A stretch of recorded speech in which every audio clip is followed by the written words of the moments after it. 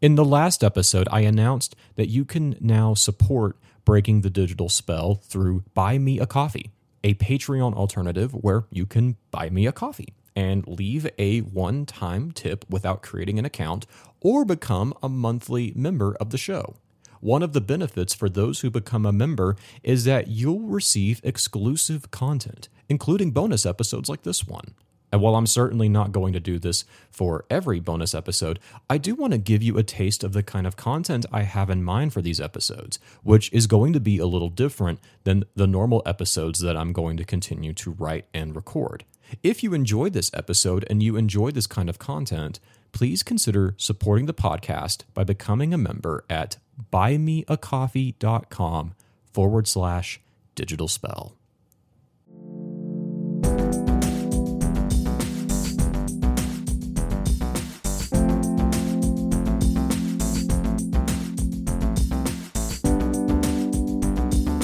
Of all of the stories that the Wall Street Journal broke in its incredibly damning and revealing Facebook Files series, one story seemed to hit the company especially hard. The revelation that Facebook knew just how bad Instagram is to teenagers' mental health. The rest of society has known all along and have demonstrated pretty clearly that Facebook has a horrible effect on the mental well-being of teenagers, both for Facebook Blue, the main platform, Instagram, and WhatsApp. And plenty of third-party researchers from multiple disciplines have been able to show this quite clearly over the years. The reason why this story was a big deal was because for the first time, we had hard, concrete proof that Facebook also independently came to the same conclusions as many of these external researchers, but they buried their findings and sometimes even contradicted in public the things it knew to be true in private.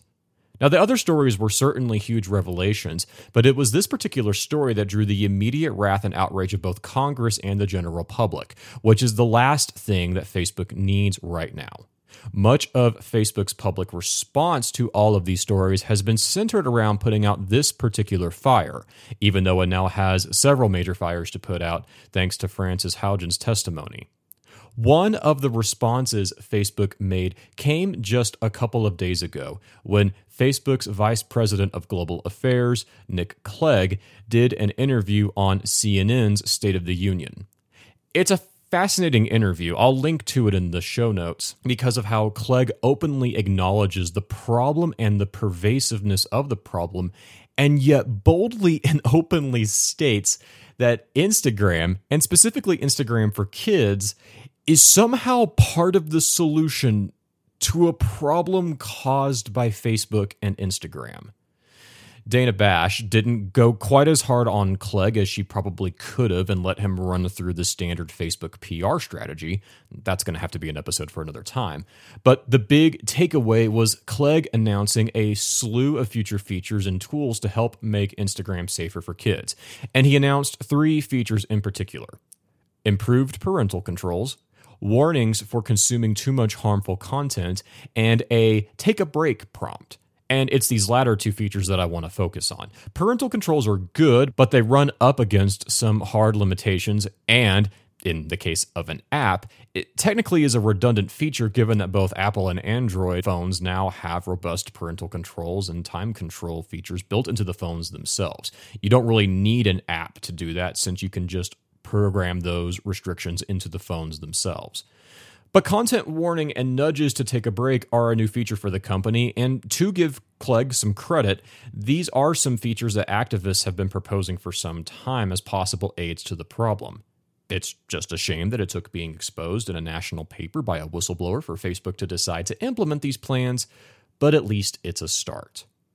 But are these features actually going to help? Will warnings from the app about harmful content or a nudge to take a break actually improve the mental health of teenagers who use Instagram?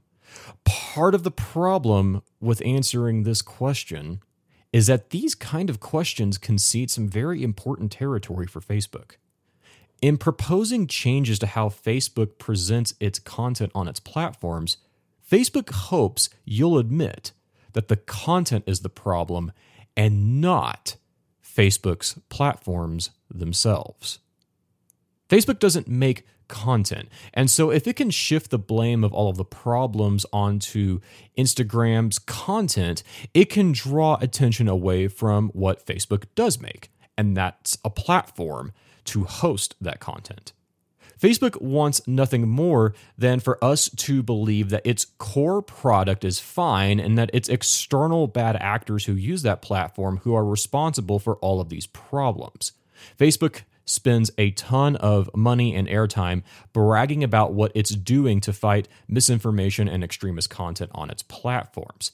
But it can't do that if the problem is the platform itself. And this is part of the reason why Clegg thinks, somehow in some upside down world, that Instagram for Kids is going to play a part of the solution to this situation.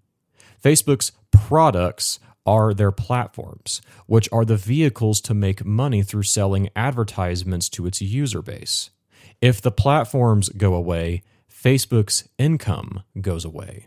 And so Facebook works incredibly hard to shift the conversation to something else.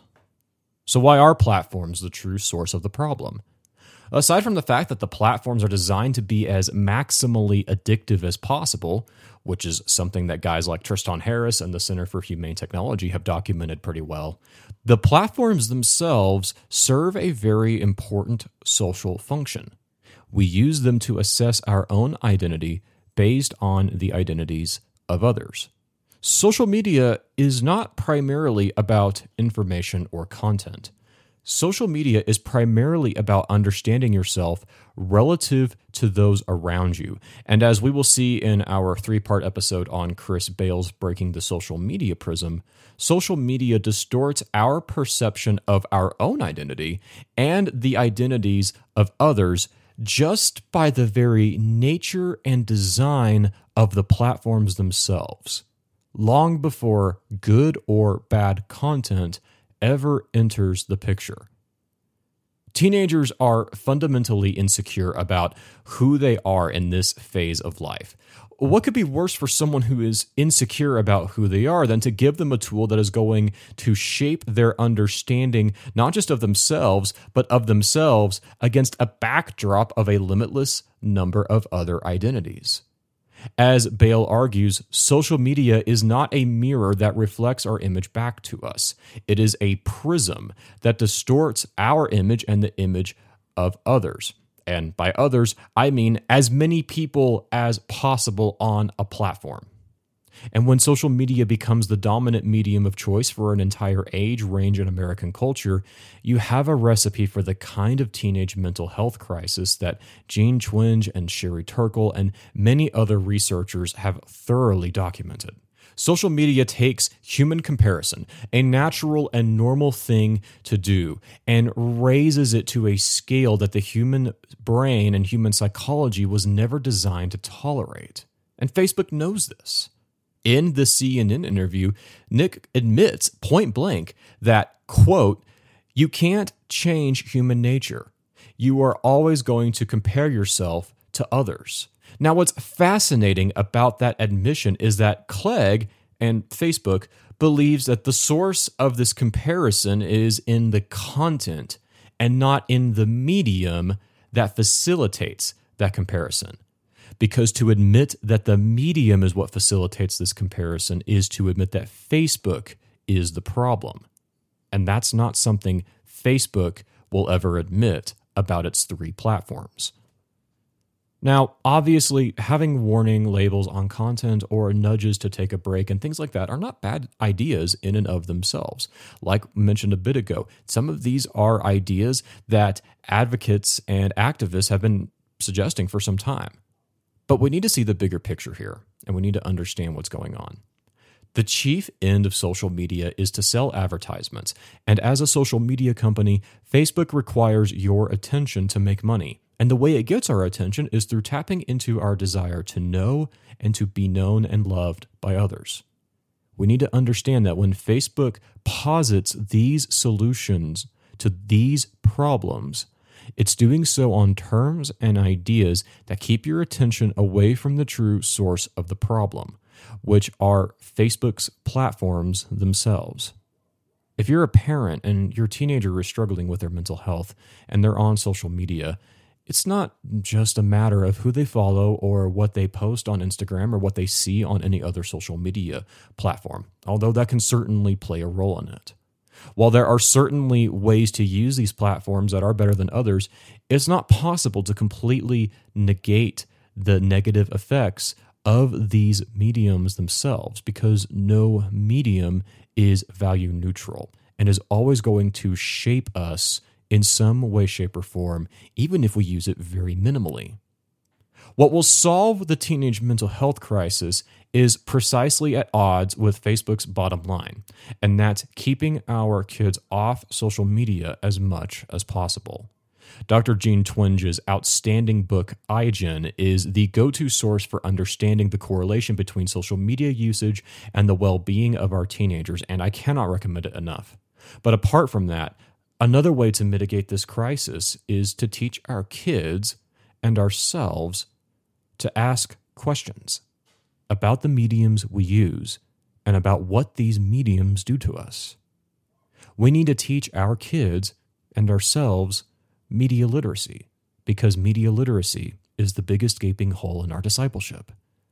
As Neil Postman once said of television, so we now say today with social media, quote, "No medium is excessively dangerous if its users understand what its dangers are." This is an instance in which the asking of the questions is sufficient. To ask is to break the spell.